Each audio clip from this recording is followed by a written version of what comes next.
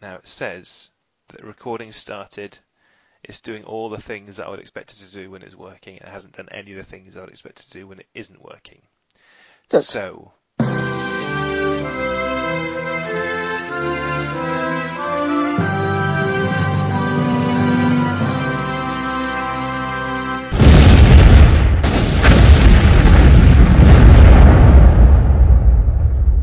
Hello, and welcome to Alpha Podflight, the podcast where every week... No, it's not every week. I do this every time.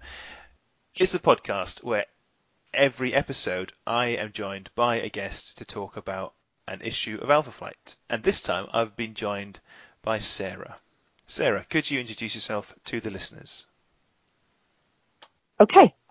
I've been trying to figure out what to say here because I'm not really in the comic book business like all your other guests except the ones that you are married to or have birthed. So, yeah, I'm not really a creator. I haven't really got any product to push or anything. So, and certainly I can't claim any level of critical expertise in the medium of team superhero comic books because I never read them. But I'm going to do my best. So, yes, hello. I'm Sarah Harris, long-time reader and enjoyer of comics, reporting for duty. Yes, and definitely not the Grand Dame of comics. No, Great Dane. Great. The Great Dane? That's much worse. Yeah. Okay, but thanks for coming on. Before I sort of made you come on here, it felt a little bit like bullying through pity. I'm discovering that pity is a great motivator to get other people to do stuff. What did you know about Alpha Flight, and what was your history with them? Kind of like nothing at all, like properly nothing, surprisingly nothing, because I'm fairly sure that before I heard you mention, the first time I ever heard the words Alpha Flight, I think, in my whole life, was when you were probably a guest on Awesome Comic Podcast, and I think you said that you were reading it, or you were rereading them or something. Yeah. And I'm like, okay, I don't know what that is. But before that, I am certain that I didn't even know that this comic book existed, which is really weird, because in the late 80s, when it was coming out, I was in comic shops a lot, and I was buying a lot of comics, so I don't understand how I managed to completely miss it. That I can explain that actually, because if it was the late 80s, there is a note at the very last, at the bottom of this comic, which says that starting from the next issue, the direct market thing. Going only I spotted that. It's special... interesting, isn't it? So it would have been harder to get hold of. But I was in direct markety type shops. Yeah, I guess so. So I mean, I know it wouldn't have been on. Yeah, sorry, go on. No, I was just to say, I know it wouldn't have been the sort of book that was on my radar to actually buy, because but there were lots of other teen books that were out at the same time, like your X-Men's and your West Coast Avengers and Teen Titans and Justice League, and I knew that they all existed. I just knew that I didn't want to read them. So I don't know how I missed it. It's one of those books which people seem to either be really into or have totally glossed over. Which is sad, because it's, Canada. I love Canada. I probably would have liked it. Yeah. It's the most Canadian of the comics apart from the ones made in Canada. It certainly is, yeah. So, I even to work out how I managed to miss it, I went onto Mike's Amazing World of Comics website and looked at all the comics that came out in this month, the same month that this came out, to work out what I did buy. So, like, looking at all the covers to try and remember what comics I ignored this for.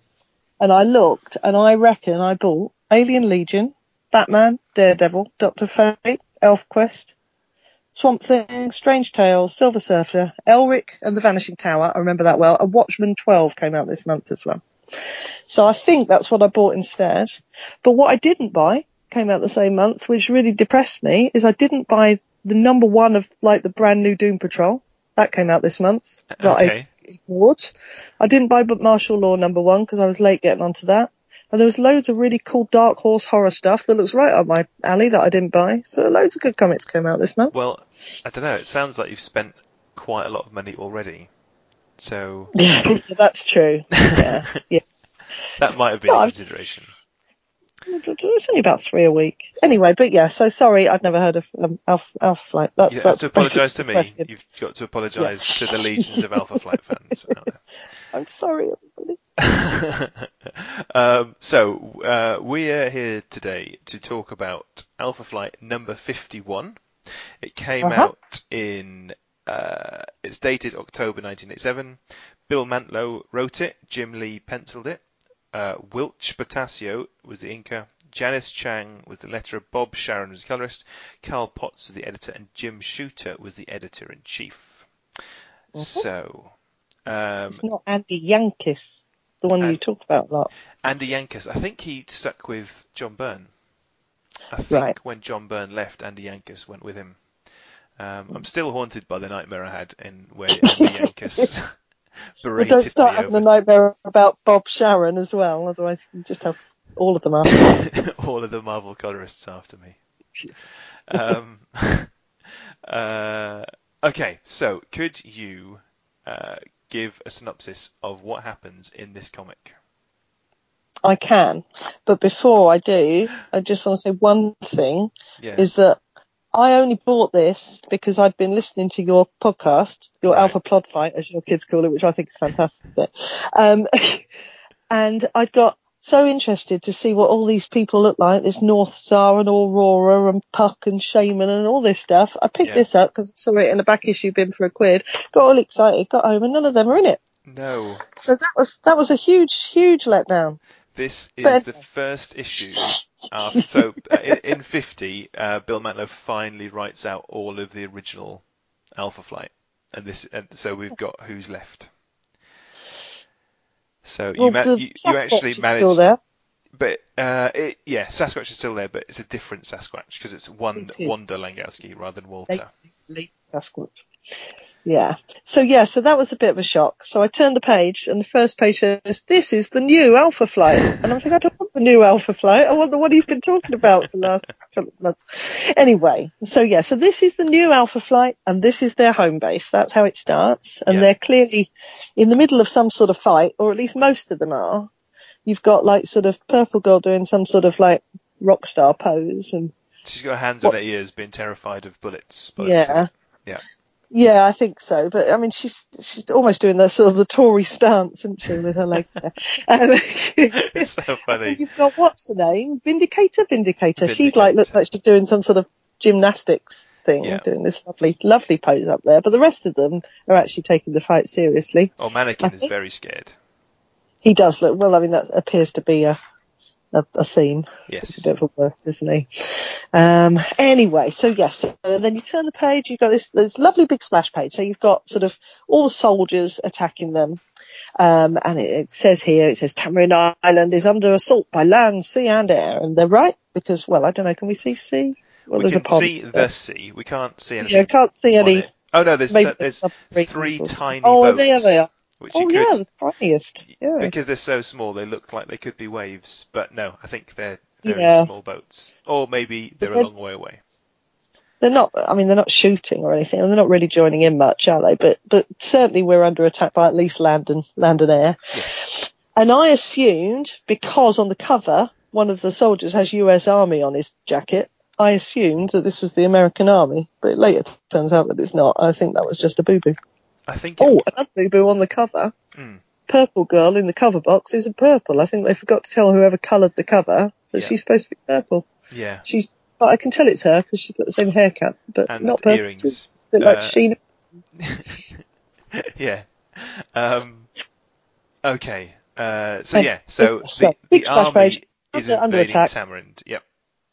Yes, and it says here the only resistance, this is the soldier sort of very full of himself, comes from a handful of so-called superheroes, and they're like, oh, our weapons are so much better, we're going to beat them in no time, and they can't hold out for long, ha ha ha.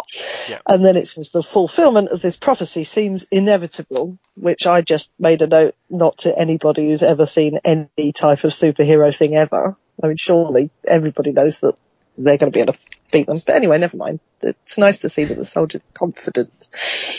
And then, next page, Vindicator's saying, oh, we can't just stand back and defend the base. We've got to take the fight to them. So off she goes. And then you've got Box, the robot dude, saying, but we can't leave the kids on their own. And there's that lovely line, he's going, but Purple Girl, I promised your mom. Yeah. And she's going, no, off you go, we'll be fine. So they go off to do the fighting and leave Purple Girl and Mannequin behind to defend the base. Yes. And then, we get to... Sorry, I just want to say quickly, they're staying to defend the base. Their base is a massive old house, and I can't see it anywhere.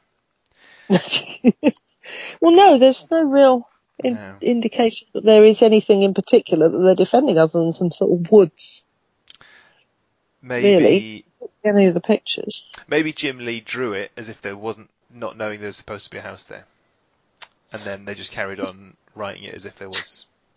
Or maybe he just couldn't be bothered to draw a house because he'd drawn all those tanks and all those soldiers. It must have taken him ages. He's probably tired, yeah.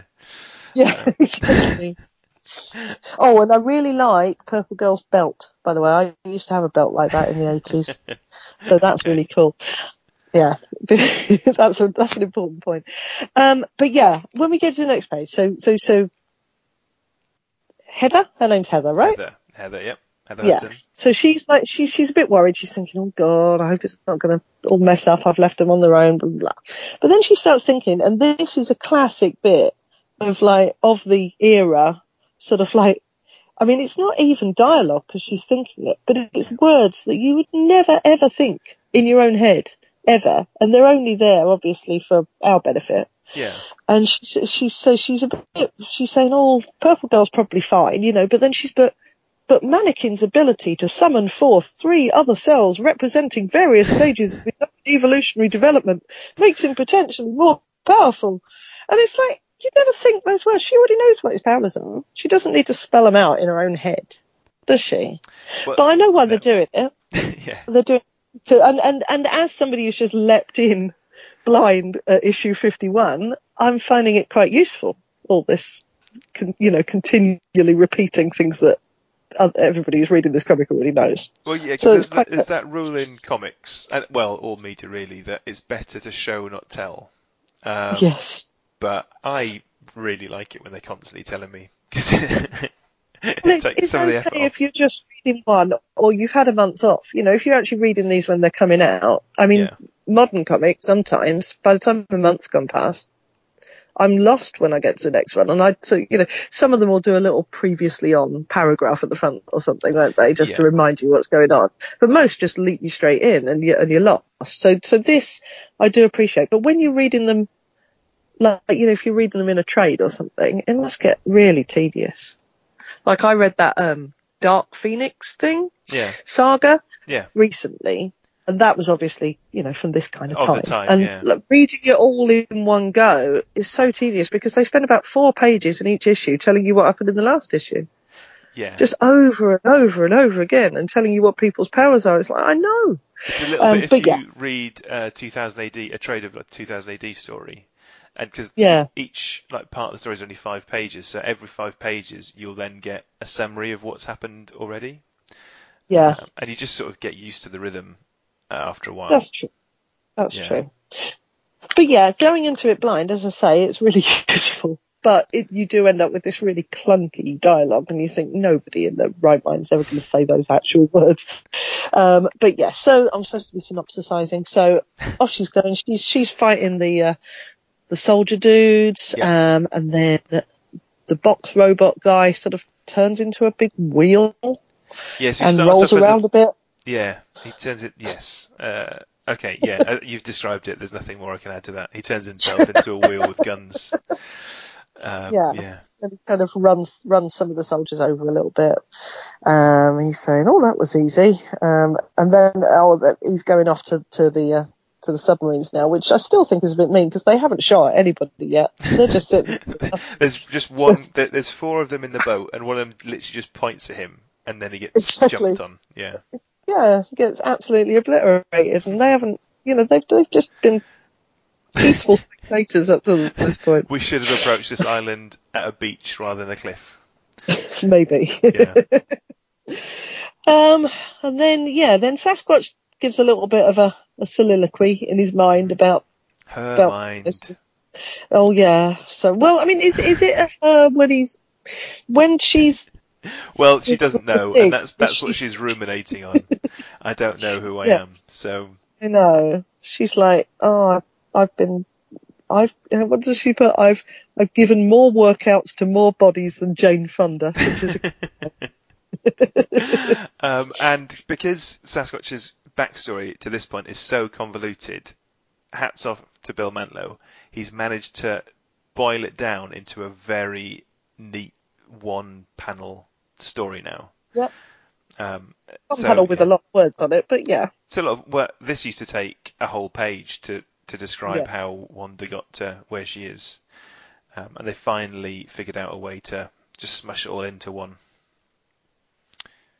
Yeah. I'm not convinced that I completely follow all of it, but I get the gist. There's been a lot of complications, and now you're a lady. That's basically it. Yeah. Yeah. And then she picks up a tank and throws it around a bit. Yep. Meanwhile, back at base, we've got our young uns, Beta Flight. I suppose. Yeah. Are they the entirety of Beta Flight at this point? Just two people. Yeah, Is just that those two. Yeah. Yeah. It was and Alpha Flight. It was just 3. Purple Girl until recently. So. Right. Yeah. Okay, so they're back. So they've just been shot at, and she's like, mannequin down, and she sort of like wrestles into the floor so to get out of the way of the blast, and he gets a little bit sort of like and then he notices that she's got a little bit of blood on her, and he's like, oh my god, you've been hit, and she's like, don't worry, it's no big deal. Yeah. And she's like really cool about it. Yeah. And then all these soldiers run at them, and she can do this like mind thing, can't she, like a daddy? Yes. Yeah. Like Doctor Who. And so she's like, oh, they've all run up at me, and they're close enough to me now that I can do the mind thing. And he's like, but you've not done it with this many people before. And she's like, well, I'm going to give it a go.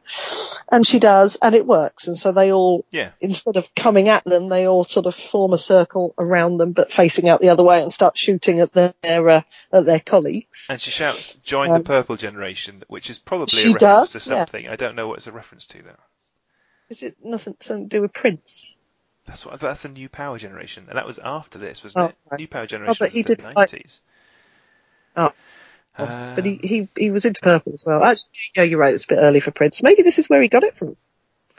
Look, I'm definitely putting together some theories about Alpha Flight being the central point for the next 20 years worth of culture. So okay, well there you go. So Prince was definitely reading this, and that's what he got into purple because of Purple Girl. Yeah.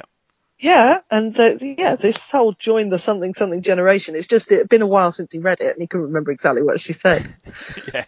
So, and he's thinking she's got powers, new power. Yeah, it all makes perfect sense. Anyway, so she's sort of mind controlling all these soldiers, and then he's like, yeah, but does it work against aircraft? Because obviously she needs to be in quite close proximity to somebody for this thing to work. So this aeroplane comes in at them, and she can't sort of do anything with them at that distance. And so then they shoot some more boom stuff. I'm not very good with that's right. Boom stuff anyway. is fine. It's the technical term for what the Canadian Army has.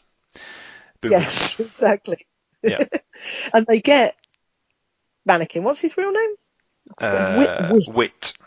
I can't remember his second name. Because she jumps over and she goes, Wit, and I thought it was just like some weird thing that it says. I didn't realise at that point that it was his name.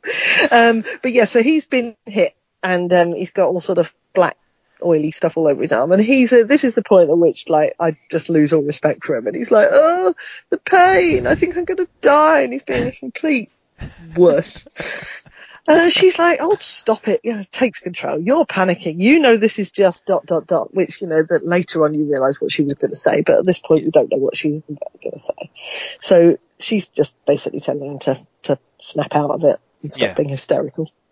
And then they say that purple kid's power is transmitted by scent. And I don't know how they work that out. I mean, they've been briefed. Oh, okay. All right then.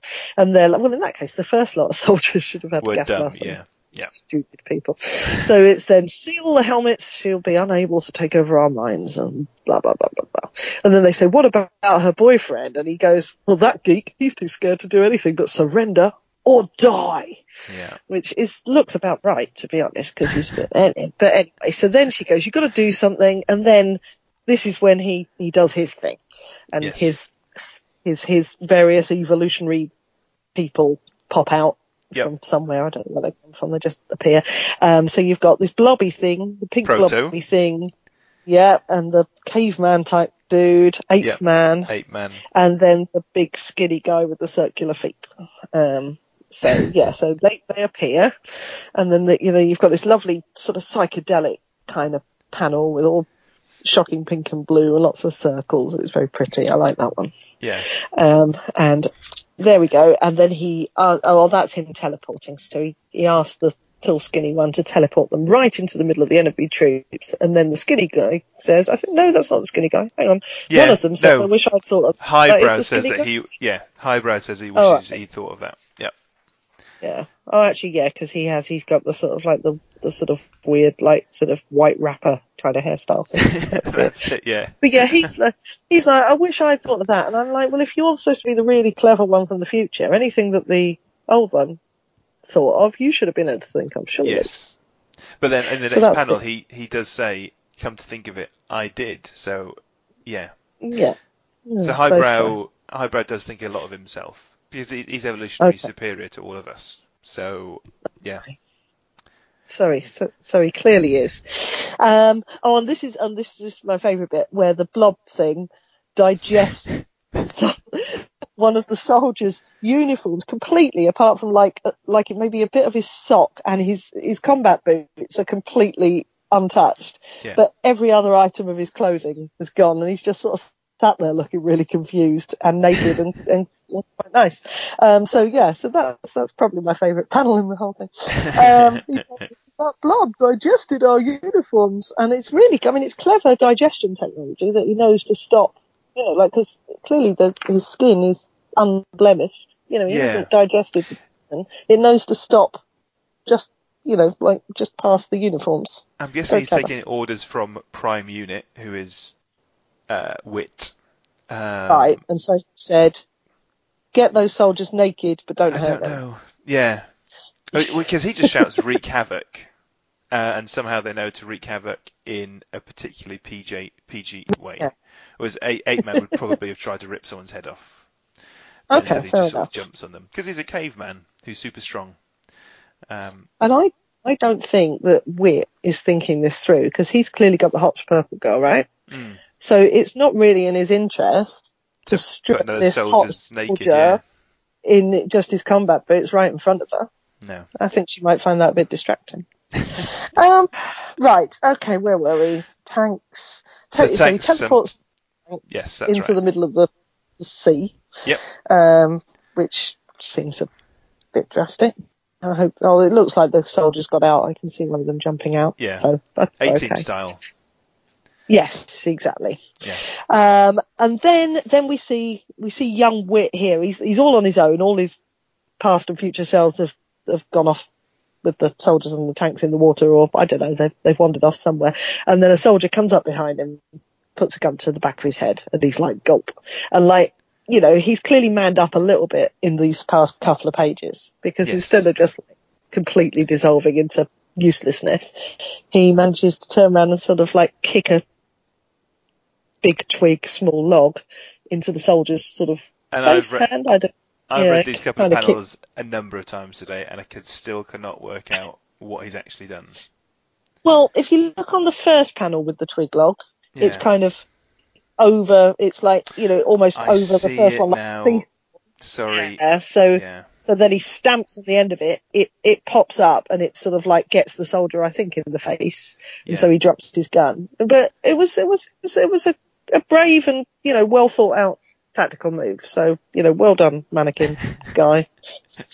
And she's like, oh, I doubted you before. I'll never doubt you again. And he's like, you did? You won't? Gosh. So he's won some points with his girlfriend. So that's good. Yeah. And then he says, you can't call us the Playpen Patrol after this, because Alpha Flight come back and we're going like, well, we're really good at this now. And he's shooting guns. He's gone He's sort of like fully Rambo crazy. Yeah. I know. And then they say that they never did call them the Playpen Patrol in the first place, but he obviously thought it sounded good. So there you go. And then, actually no, I lied. The one with the naked soldier isn't my favourite panel. This one's my favourite panel. Is the one where they go, we've won, and they're all stood in their one fist in the air, legs akimbo, superhero victory stance. Yeah. And even the little blob thing is doing it. He's got like I know, he's got a little arm in the air. It's absolutely fantastic. And like, and she loves herself, doesn't she? Look at her. But yeah, they're like, yeah. Good God, she does. So they're all really, really, really pleased with themselves. And the fight's over. They've beaten off all the soldiers, and yay! And I'm thinking, they've won. And we're only on page 12, and I thought, it's over. The fight's done, and we're only halfway through. What excitement is yet to come? Well, that's then we move into the distinctly exciting part of the issue, which is one long chat. Big chats. So they're happy, they've won, blah, blah, blah. And then there's this dude here. I didn't know who he was at first, but I figured it out eventually because they kept saying who he was. But he's wearing this awesome sort of like bright red duster coat over a blue suit with a red tie. And he's got like a sort of a Steven Spielbergish sort of beard and hairstyle combo going on. And he's looking through some sort of fancy binoculars or something. And he says, yes, Alpha, you've won. I only wish you hadn't made it look so easy. And it turns out that this whole thing, fake out, was just like a testing exercise, military exercise thing, just so they could see how strong and well organised and good at fighting the new Alpha Flight guys are. So that's what was going on. And where's the line about the paint and pain pellets? That was my favourite line over here. Yeah. So they said, when we decided to launch a mock invasion composed of a corps of Canada's crack commandos, so they're not the US Army at all, armed with the most modern military technology, firing pain and paint pellets to simulate actual battle conditions. Yeah. And they all knew this, and Mannequin knew this, so that whole time that he was whining around and going, I'm going to die, he knew he wasn't going to die because he knew it was all made up. Just as a personal aside though, I went paintballing once and I got shot in the arm 3 times in the exact same place, and it really hurt, and I cowered a little bit. And if you were going to die, did you? You didn't roll around on the floor going, I'm going to die, I'm in so much pain, or did you? No, but I was, because sorry, little paintballing aside. I couldn't get the goggles on over my glasses, so I was essentially blind and being shot at. It was the least fun morning, and I was hungover as well. It's the least fun morning of my life, I think. Go find a large tree to hide behind, and just wait it out. I was hiding. That's why they kept shooting my arm, because it was one bit of me that was still on show. You needed a bigger tree. Well, I couldn't find one. I was blind. Oh. I just gave all my pellets to these kids. You couldn't see a giant tree. Yeah. Your eyesight must be really bad if you couldn't see a giant tree. It was pretty bad. Anyway, but no, I agree. They do hurt. I did paintball once and I was bruised all over, loads of little tiny round bruises. But yeah, he was still a worse. So he's congratulations. Mac would have been proud. That's her dead husband, right? Correct. So she's like, he would be proud of us. And my Alpha Flight is every bit the equal in power of the old. And then I presume that in the background, this little sort of drawing is the guys that I didn't get to see. So that must be North Star and Aurora in the middle there, because they look like twins. And then this is obviously Puck, the giant P and diminutive stature has given that away. So I presume that must be Snowbird there and Shame, and I don't know who that woman is over on the left. That's Marina. Oh, okay. On the far So right, she's the one that went off Namor or whatever. That's Okay, so she's saying we're just as good as them, even though there's only 3 of us, and look how great we are. Blah blah blah blah blah. Yeah. And then she's like, "What's the matter, Gary?" Oh yeah, his name's Gary. I forgot that bit. Gary Cody. Sorry, we don't actually say it. It's Gary Cody. Yeah. From the old Alpha Flights. And he's like their sort of liaison with the government or something like that. And he used to be Mac's best friend as well. They formed Alpha Flight together back in the day. All right. See, I don't like him, but anyway, we'll get to that. He's always he's like, yeah, and he's like, are they equal in power to the old Alpha? Well adjusted, more effective. Oh, may heaven help us mere mortals. So he's basically a bit worried. He's looked around at the complete devastation that they've laid out, and he's like, oh. This exercise was far more expensive than I'd budgeted for. I've got to go and buy 100 more helicopters. Yeah, and probably get some more soldiers, because I'm sure some. Well, because they're all lying in a ball, aren't they? But yeah, but there's the house anyway. We found the house that Jim Lee didn't draw earlier, and it's not huge. It's like, but yeah, there we go. The Mansion Alpha. They come back, so make yourself at home, Gary, while Alpha and I freshen up. And then where's the funny bit? Oh yeah, then Mr. Jeffries pops out of the robot. That surprised me because I wasn't expecting that. So that was a nice surprise, because that at least is one that I've heard you talking about that I get to see, and he was the one that I was most interested in, because from the way you've described him, he sounded like he was going to be a bit of a hunk. So I was glad to see Mr. Jeffries appear. Yes. And then he's like sort of, really confused. He's like, I wasn't expecting to see you in there, Mr. Jeffries. I mean, I knew that Roger Box had died. And but this is the thing. He goes, Mr. Jeffries, and he's really surprised. And he's like, I had been briefed about the death of Roger Box and of your taking over the Box robot. And it's like, well, if you'd been briefed, why are you so surprised? Yeah. So that was a bit weird. And then Sasquatch calls him Cutie. And he goes, thank you, Sasquatch. And then he goes, Cutie? And then this gorgeous woman in a sort of Baywatch-style swimsuit pops out. Yeah. Well, it's not even gym gear. She hasn't got trousers on, has she? That's just a swimming costume, isn't it? I suppose, I don't know. I'm not an expert, but it looks like a leotard with some sort of vest leotard. Maybe, crotch leotard on over the top. I was thinking it was kind of like a sort of a Pamela Anderson look, because it's like a red thing. But yeah, anyway, well, whatever she's wearing, she's lovely. She appears, and then he goes, I don't recall Walter Lankowski having a sister, and she goes, I don't, and I'm really surprised they didn't have her winking at him at that point. Both her eyes are open, and then weirdly she just says "ta," and I don't know what it means. Don't get it. I don't know if that was supposed to be like "ta-da," like bye, or because I don't think she's thanking him at that point. So yeah, I've no idea. TAA, no idea what that means. It's a Canadian thing.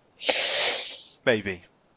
Who knows? And that he's got to keep Ottawa informed, which is great, because that's what they always say when they're playing hockey, like that they have to call Toronto or they have to call Ottawa. So like I just assumed that was a hockey thing. And he's like then sort of sulking because things have changed that he hasn't been briefed on, even though he did just say that he had. But clearly he hadn't been briefed about Wanda. Yeah. And he's like, "You're supposed to keep us informed." And she's like, "Well, we're busy doing Alpha Flight stuff." They've had a pretty And the issue immediately before this one, as I say, they write out 3 major characters. So fair enough if Heather hasn't gone away and done her reports, because it would have taken ages to do for a start. But I guess, they obviously had a conversation before this exercise, because they all knew that it was fake. So maybe during that phone call, she could have said, by the way, Sasquatch is a girl now. Yeah. Wouldn't have killed her, would it? And so he's feeling a bit. How do you drop that into conversation, though? there's no subtle way to do it. She was waiting for the right moment, and it never came. And she's probably had to explain it to a few people now, and she's probably just bored of it. Yeah, possibly. And, to be honest, it's kind of fun watching his face when she just... Cutie. Yeah. Exactly. So, yeah, maybe they did it deliberately because they just thought it would be a laugh. Yeah. And then blah, blah, blah. The Beta Flight kids go off to the pool. Yep.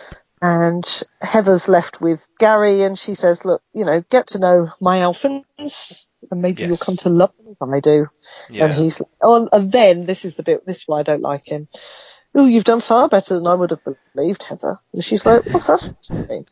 And then he has this sort of little memory bubble of her in an apron with a pot of casserole or something. In a sort of clearly a sort of a mumsy housewifey pose. And he's just clearly thinking, I mean, he doesn't say it out loud, but he's clearly thinking, I just didn't think you were up to this because you're just a housewife. Yes. And the picture that the way they've drawn her as a housewife, she was never that mumsy. She was a bit mumsy. Yeah, she looks about 55, doesn't she? And she clearly isn't that old. It looks like the illustration you would put on a can of chili or something. Yes, yeah. Or a really old-fashioned cookery book or something like that. Yeah. But he said there was nothing in your prior history that would suggest you would ever become a superhero. And it's just well, maybe she hadn't had the opportunity. Yeah.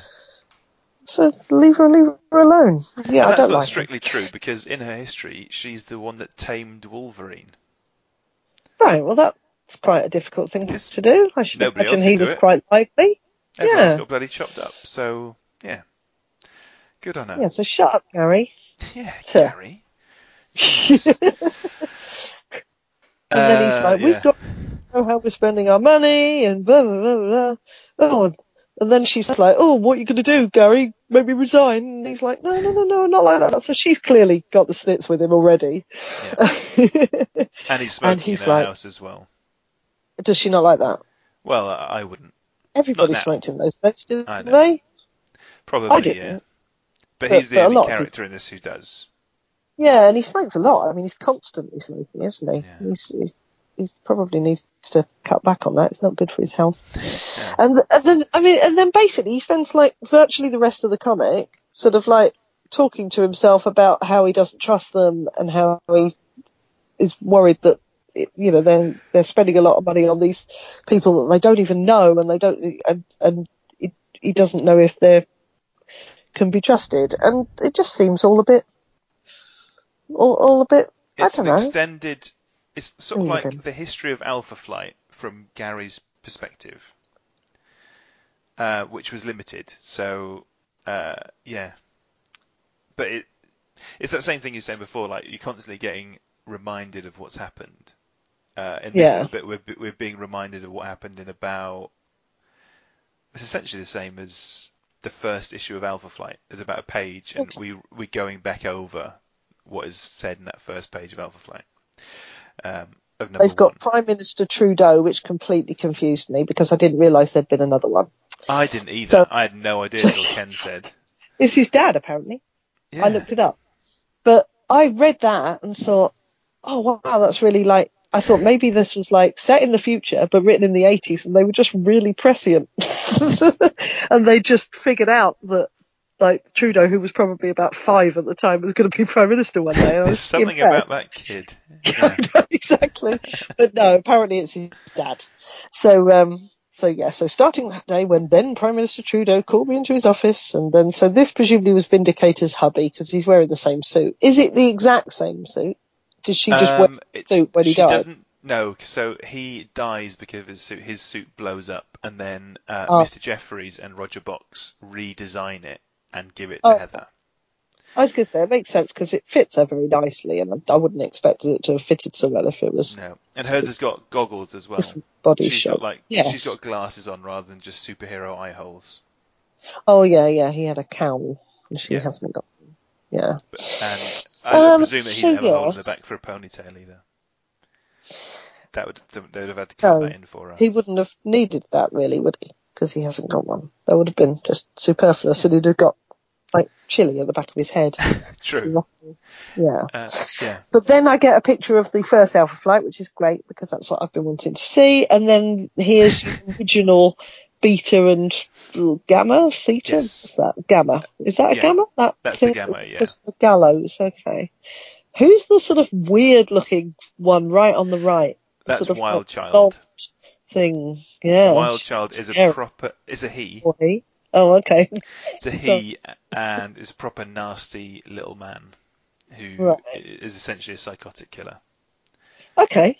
But drafted in as a superhero because James Hudson didn't know what he was doing, basically. Yeah, it's very strange. Very strange. And you were talking before about how, like, sort of the diversity was really, really important. So you had your gay guy and you had your, like, little guy and Yeah. stuff. And, like, well, I suppose they've now got a transsexual Sasquatch, which is pretty diverse. But Yes. they don't seem to be going... Beta and Gamma Flight weren't very diverse now. Yeah, but the new Alpha Flight is basically 2 hot women and 1 hot bloke. I mean, they're all white, aren't they? Yeah. 2 hot white women, 1 You're hot right, white actually. guy. Yeah, So and a they purple seem to. girl. Yeah, I suppose she's diverse in a way. Not really. Let's be fair. But I mean, you don't see that many purple people, but yeah. And then, yeah, skinny, geeky white guy. So yeah, they seem to have lost, because they had the First Nations guy before and everything. Yeah. They were, and, they were more, like, they don't seem quite so obnoxiously Canadian now. I mean, No, Heather's got maple leaf on her suit, but other than that, there's no connection to Canada. Nobody's saying A or calling True. people Cherie or any of that. Or Sapristi. No, nobody's doing any of that. Yeah. They just live in Canada. And in other issues, they do wag on about how much they love Canada. And that they're just living because they love Canada. I was hoping for more of that. They barely mention Canada in this one, really. Disappointing. Apart from Prime Minister Trudeau. And so then, as you say, he has his little flashback as to how it all happened. Yeah.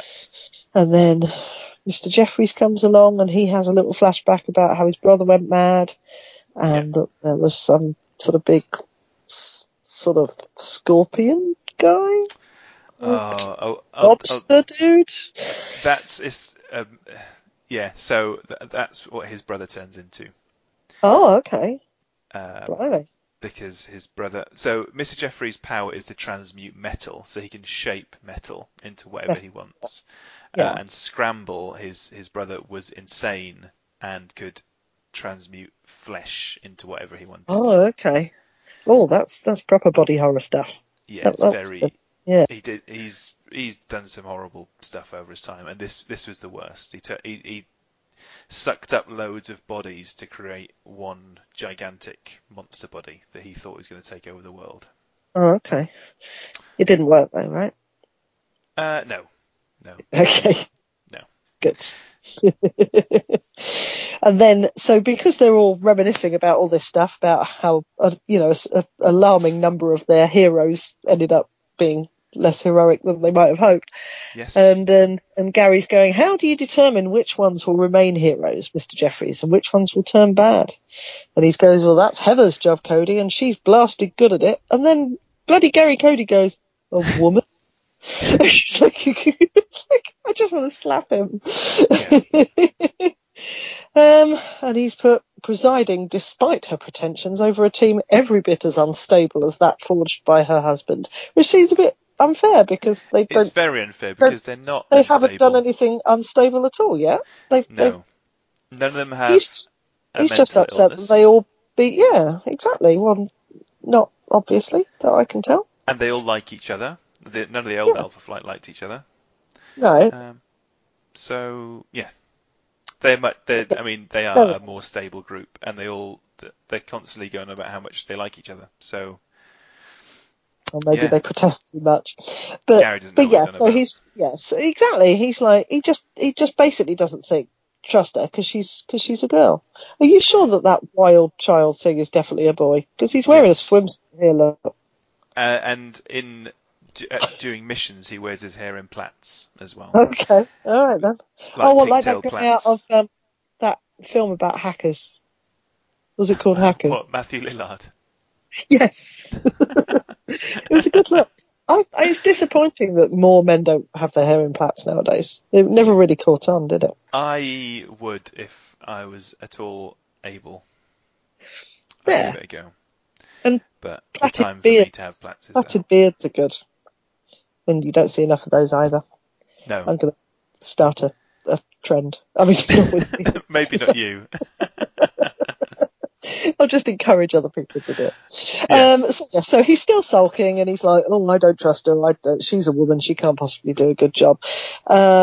And so he's like, "And I work for the government. I wouldn't be doing my job properly if I trusted them and just took them at their word. So I'm going to go and spy on them." Blah blah blah blah blah blah blah. So he goes and finds some sort of big computer thing. Yep. And he says, "Well, this has been sort of keeping records of everything they've been doing. So this has all the information that I need in it." And he's put the government has access to some of it via modem, but not all, weirdly. No. So I don't know who they're gathering. If the government wasn't already seeing all this information, who's it being gathered for? Who is using it? I mean, maybe Mr. Box. He's obviously technically minded. Maybe he was looking at it. And then he says, "I'm going to steal this information." And then he gets out like a little sort of hard drive thing, pops it in, and then it says at the bottom that he's going to swiftly encode the data stored in the computer's memory banks. And at the bottom it says encode equals steal. And that is not true. No, Encode just means turning information into digital data so it can be stored on a computer. So the data in that computer, by definition, has already been encoded. Yes. He doesn't need to encode it. He's just copying it. So that's all Bob.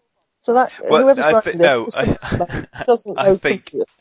I think you've chosen a particularly unstable hill to take your stand on there, because it says it uses the object Gary Cody slips into Alphanex's disk drive possesses the unique capacity to swiftly encode the data stored in any computer's memory banks. But it's actually saying it has the capacity to swiftly steal the data stored in any computer's memory banks. He's just making it's not translating the word encode. It's right. It into context of what Gary's doing. They're saying he calls it encoding, but what really he's what it really is stealing. Oh, I get it. Okay. Yeah. I thought it was just a really bad definition. No, and it's only sitting here reading this again now that I've figured it out. So. Okay. Makes sense. Fine. So he's nicked all their data, and so as he's copying the data, you've got this panel which I wanted to ask you about, because that appears to be Loki down there. Yes. With the horn. So I don't know what he's doing in the computer. Have they had a fight with him? Yeah, these are all the people that they fought during their time, and Loki was they fought Wonder Woman. That's not Wonder Woman. Unbelievable. We're not even in the right thing. Yeah, but isn't it not like Wonder Woman? That's Shaman's daughter, Talisman. Oh, okay. Is she just like a big fan of Wonder Woman, and that's why she dresses like that? She doesn't dress like Wonder Woman. She's got a dress which both her legs stick out the sides of. No, and she's got a headband. She does Tory power stance as well. Yeah, she goes bad pretty quickly. And Loki's in there because there was a crossover, X-Men and Alpha Flight, where they go to a source of power, but it's a fake source that Loki tricks them into using. Okay. And the Avengers are in there because they've cropped up. And who else is in there? The Master, who is like their first baddie. Okay. Nemesis, who is sort of a bit of a nothing character who turns up again years later. Tundra, we've got. Waste, it's a really good name for a baddie. What, Nemesis? Yeah, I agree. We've got Scramble, who so Scramble has got like a hand held up with sort of little dots around it. Yeah, I see. Deadly Ernest is underneath him. Deadly Ernest. He was the subject of the Lost episode I recorded with Andy. Oh, are you going to do it again? We're going to pretend it exists and carry on. But if you're listening to this, then you're in on the lie. All right. So who else is in there? Gilded Lily and her boyfriend Diablo, or husband Diablo. A Sentinel, and who's that in the back? What's her face? From the one that Tony did. Was it Pearl? Pearl. Pink Pearl. I think that was it, yeah. Yeah. Yeah, I recognised her just from the description. So you guys obviously did a good job. What a large fat lady in a pink dress. In a pink dress, yeah. Wasn't And that difficult? yeah, what did he call it? Croydon facelift. Croydon facelift. Yeah. Okay, well that's a good panel because I get a lot of backstory there, and then Yeah. you know, and It's nice to look at them and remember. Really confused by Wonder Woman, but now I'm glad you've explained her away, because even I know that she probably doesn't belong in a Marvel comic. So analysis of the data I've raided. We'll have to wait till I return to Ottawa. That sentence is probably like, my favourite sentence in the whole book, because data analysis is what I do for a job. So it's like he's talking about me. Like, I can imagine that I would be waiting back in Ottawa to get my hands on all this data, which is quite exciting. Yeah, so he turns up at your desk, he's like, I've got some encoded data, and you're like, do you mean stolen data? Exactly. We've been over this before. Encoded does not mean stolen. To do the analysis, Gareth, because I am a woman. Are you sure you wouldn't rather a man, does it? God. So he's like, well, I've got all this data now. Flight has shown themselves to be superior to our best forces, but they're also independent and unstable. Again, I don't see any evidence of the unstable bit. I think he's just being biased against them for no reason, well, for obvious reasons.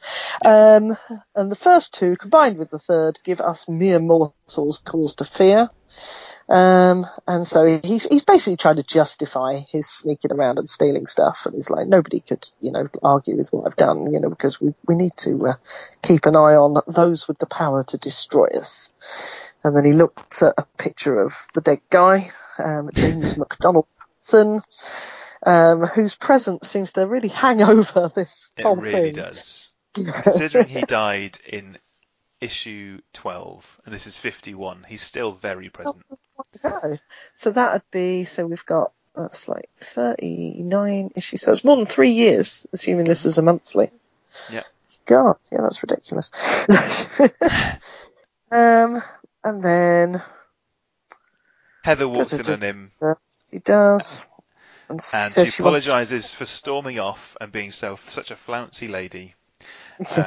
And we just want to say thanks for being the best friend that Alpha Flight's ever had. And they all stand there with their hands on their hips, smiling at him. They do, which he doesn't deserve, does he? He really does not deserve that at all. No. And they're all smiling at him, and he's just looking at them thinking, look at them, 5 of them, 3 of them are girls, so they don't count. But isn't Mr. Jeffries really handsome? Well, yeah, we'll discuss that later. Okay. All right. So that was the issue. Sort of catalogue model sort of way. But, yeah. Okay. That was the issue. That's the episode. So he basically spends the last sort of 6 or 7 pages going on about how he thinks they're all going to turn against him at any second and stealing their stuff and spying on them, and then they come in and say, "Oh, we love you," and then hopefully he feels a bit guilty. Yes. The end. It doesn't. Because this issue marks the turn from the old Alpha Flight into the current Alpha Flight, and one of the themes of the run from this point onwards is that nobody trusts them. That's what they mean, isn't it? Yeah. Is that just because the previous one went bad, or the previous? Was it the Beta Flight turned into the Omega Flight? I think it's that they're just horrendously powerful now. So Vindicator and Sasquatch and Box, the main Alpha Flight, they're the 3. They just do scarily powerful things, I guess. And so the mere humans of Canada. Yeah. But that's kind of. I think it's just that's kind of a dilemma that happens in any world in which superheroes exist, doesn't it? Yeah, and I think that's one of the things that Bill Mantlo wanted to just sort of get into a little bit. Like, if there were superheroes around, would you be scared of them? Yeah. And I guess until they're giving you some evidence that they're not on your side, then you just have to hope for the best. Yeah. But yeah, I do think he's being a bit unfair to them with all this whole they're unstable and they're sort of untrustworthy when they haven't really demonstrated that yet. No, and they're not, and they keep having to tell people we're not unstable. To be fair, everyone who was in Alpha Flight before they left was massively unstable, but the Yeah. ones who were left, and that they're the stable ones. Although I Heather suppose does they pick have up to a mean explain streak. She Right. doesn't take any bullshit. Well, that's good. That's good. Yeah. Right. So we used to have 2 extra parts to this episode format, which was what do you like and what don't you like. But the third one has snuck in through sheer popularity, which was who would you kiss, who would you marry, and who would you kill. And I think that you might have put some thought into this, certainly more than I would have. So should we start with that and do what do we like and not like later? Yeah, I think so. I think that's what you're here for. That's what it feels like. Okay. Okay.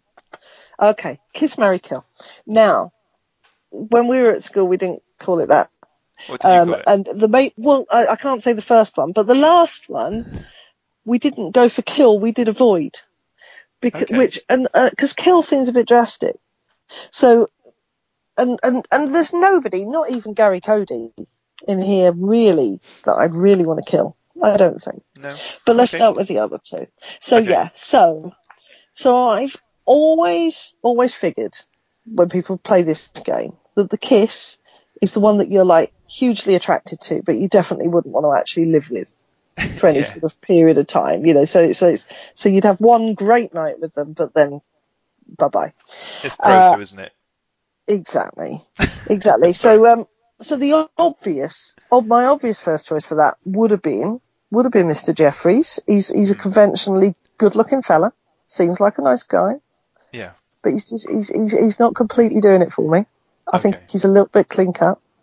So I'm going to take Mr. Jeffries and put him in the marry pot because I've had a good look at him. I've decided he's nice and tall, so I reckon he'd be pretty decent at DIY. Opening jars, I reckon he'd be brilliant at opening jars. And we just transmute the metal off the top, wouldn't he?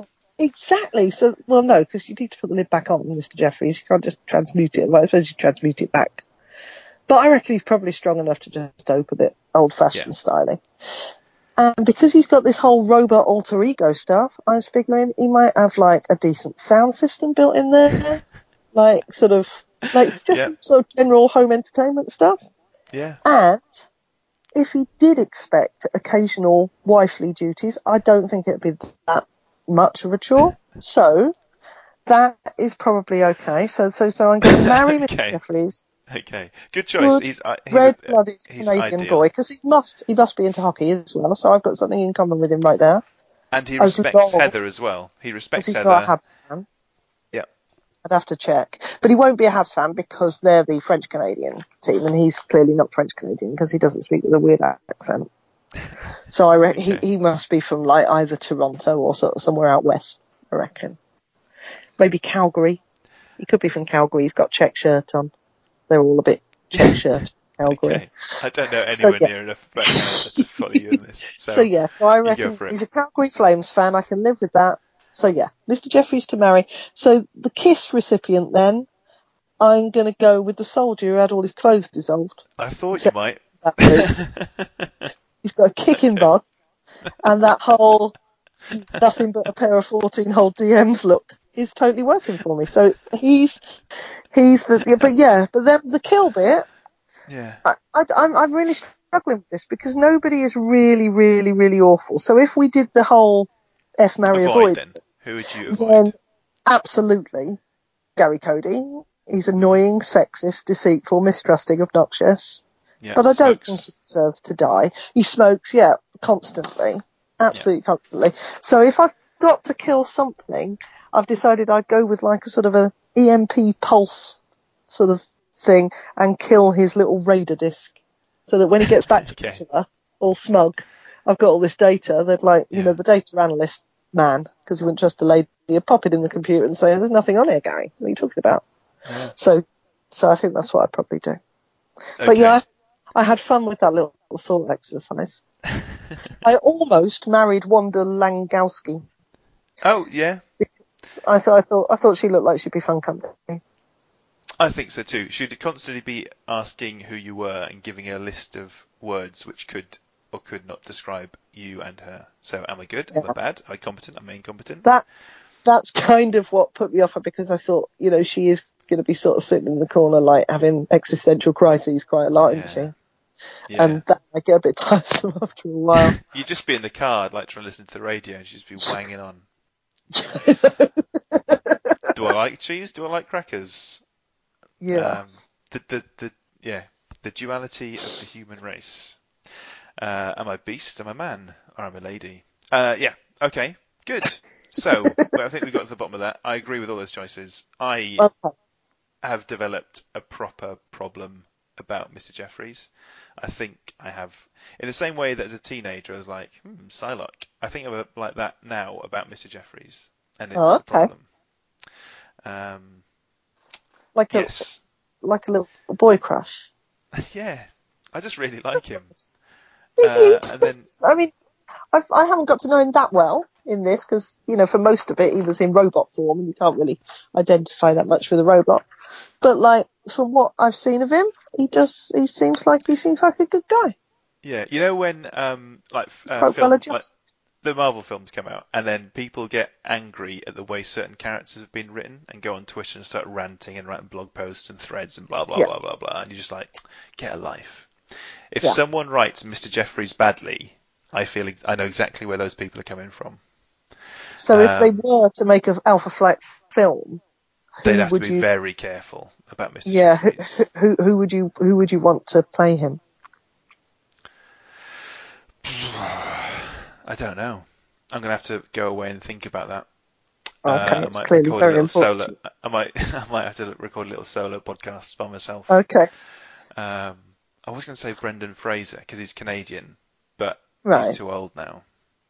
Yeah, he's getting on a bit. And I'm sure that there's plenty of people who can put on a Canadian accent, so you probably don't need to be restricted to, or would that be like considered, like the whole whitewashing Ghost in the Shell, if they cast non-Canadian, there'd be some sort of uproar. Who else is Canadian? What, actor-wise? Yeah. Probably loads of them, but pretending not to be. Yeah. Like Hugh Jackman is now famously Australian, but I think everyone, unless they know that, assumes that he's American. Or Canadian. Or Canadian, because anyway, do you want me to do quickly what I liked and didn't like? Because I got them. Yes, please. Okay. Okay, didn't like is just whiny Gary Cody. There's nothing else I didn't like. I liked the letters page, particularly because of this letter that I'm now going to read to you now. Please do. Because you know how everybody goes on about how like sort of Twitter's awful because people like slag off comics and are mean to the creators and stuff, as if it's a new thing. It's not a new thing. This letter's brilliant. Right. Go on. This is from Laurie Anderson, who lived at, they give their full address. So if somebody printed something that people really didn't like, they could actually just go and turn up on the doorstep. So Laurie Anderson, who lives at 16759 Marion and Welsh, which is clearly a very long street, in Marysville, Ohio, right? Yes. She says, Dear Alphans, I am so sick of North Star. He is disgusting and irritating, and I'm sick of his whining cough. Kill him off already, and get rid of his sickening sister too. I used to like these characters, even old Jean-Paul, but now they've become so watered down they just make me sick. The only Alphans who seem worthwhile now are Vindicator, Puck, Jeffries and Purple Girl.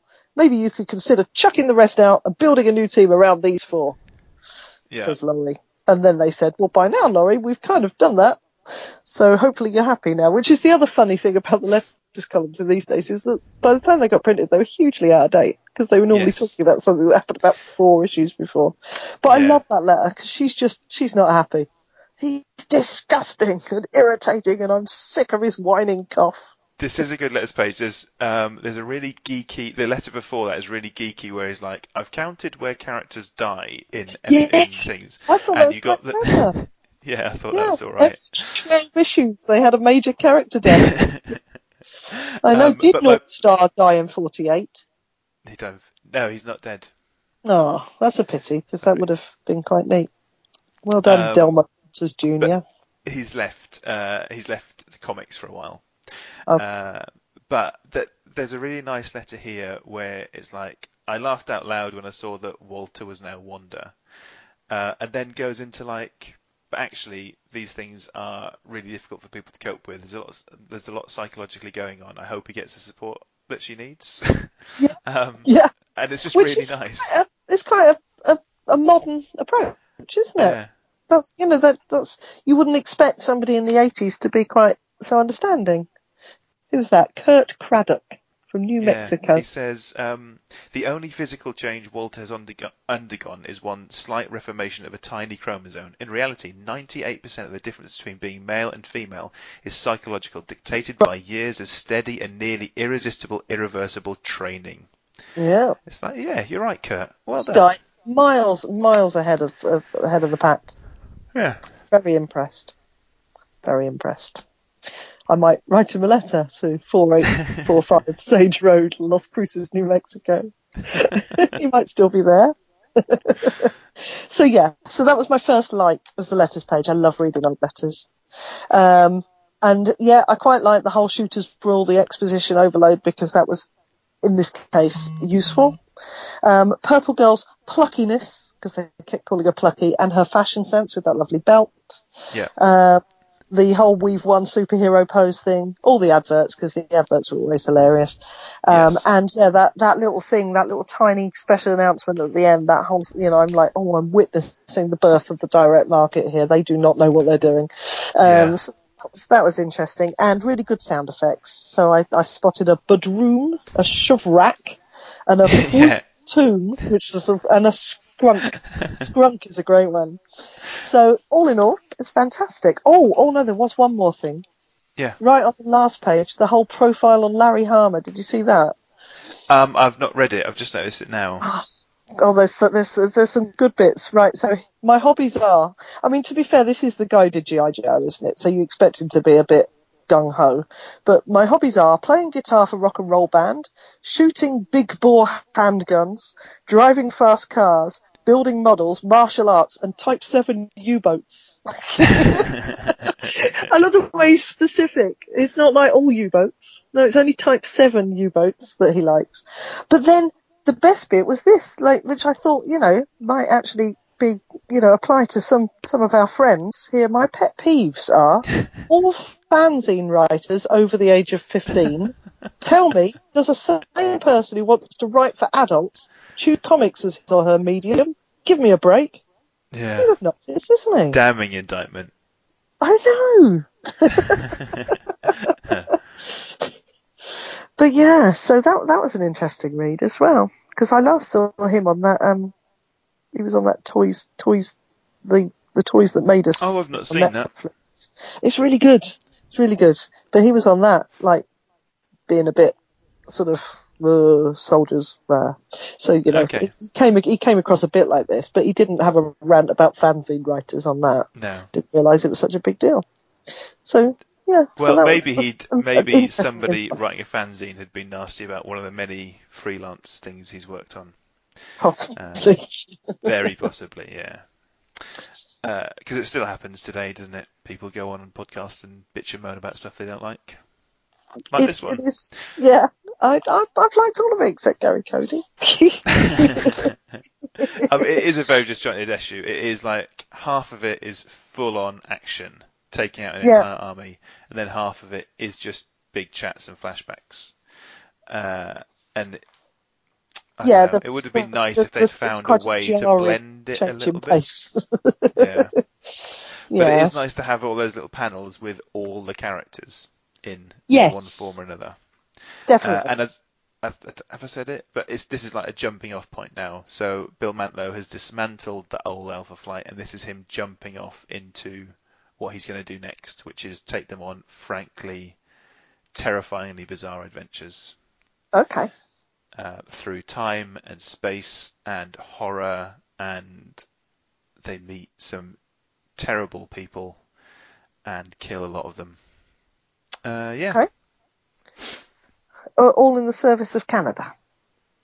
Of survival, mostly. Right. And in the service of survival, they actually stuff over Canada by accident. Oh. They almost caused World War III twice. Is that one called Oops, Sorry Canada? It should be. All right. Well, I think we've spoken for about an hour now, Okay, which so has flown by. You don't need to apologise. Yes, so I am going to ask you, is there anything that you would like to plug? It could be yours, it could be someone else's. What's that graffiti thing that you're doing? Has that happened already?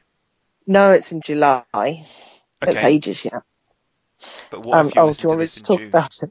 Okay. You don't All right. have to. I In just thought it'd be nice. July, at the end of July, in Bristol, there is a street art festival called Upfest, which is the largest street art festival in Europe, which attracts around 50,000 visitors a day, which is terrifying, and I hope that they won't all come and watch me. So yeah, I have got a spot doing sort of live painting over the weekend, which is really terrifying because I've never painted in front of anybody ever. And I don't know why I applied to do it. Well, I do know why I applied to do it. My friend wanted to apply, but he was nervous. So I said, we'll both apply for the same section. And then if we both get in, we can give each other moral support stuff. So I was only doing it for him. And then he didn't suddenly apply. I did. And then I thought, well, it's okay. I won't get in because they had 1,200 applications for 200 spots. Yeah. Well, there are 400 spots altogether, but 100 are invited guests, so they're like the big names. Yeah. So obviously they weren't available. And then the second 100, you have to be a Bristol resident. So I wasn't eligible. For that. I wasn't eligible for those. So there were only 200 spots that I was eligible for, and they had 1,200 applications. So I thought, there's no chance I'll get in. So I relaxed, and then I got in. And I've been in a sort of a state of panic ever since. You'll be all right. Just have fun. It'll be okay. You'll end up just chatting to everybody. Yeah, I know, but then I won't get my painting finished because I'm really slow at painting, so I can't chat too much. No. So I've got to be careful. But so yes, so I'm doing that. But no, other than that, I haven't got anything to plug really. I could plug other people's things, but then that'll take ages. Just buy all the Kickstarters from my friends. Okay. And that's good, because if someone's listening to this after Kickstarter's ended, they can go and do another one. Yes, exactly. Yeah. So, and me, I'm Gareth A. Hopkins.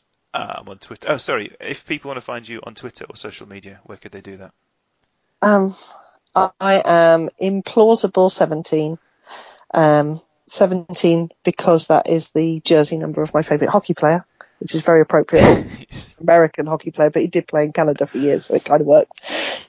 So yeah, at Implausible17 on Twitter, and I'm on Facebook and stuff with my own name.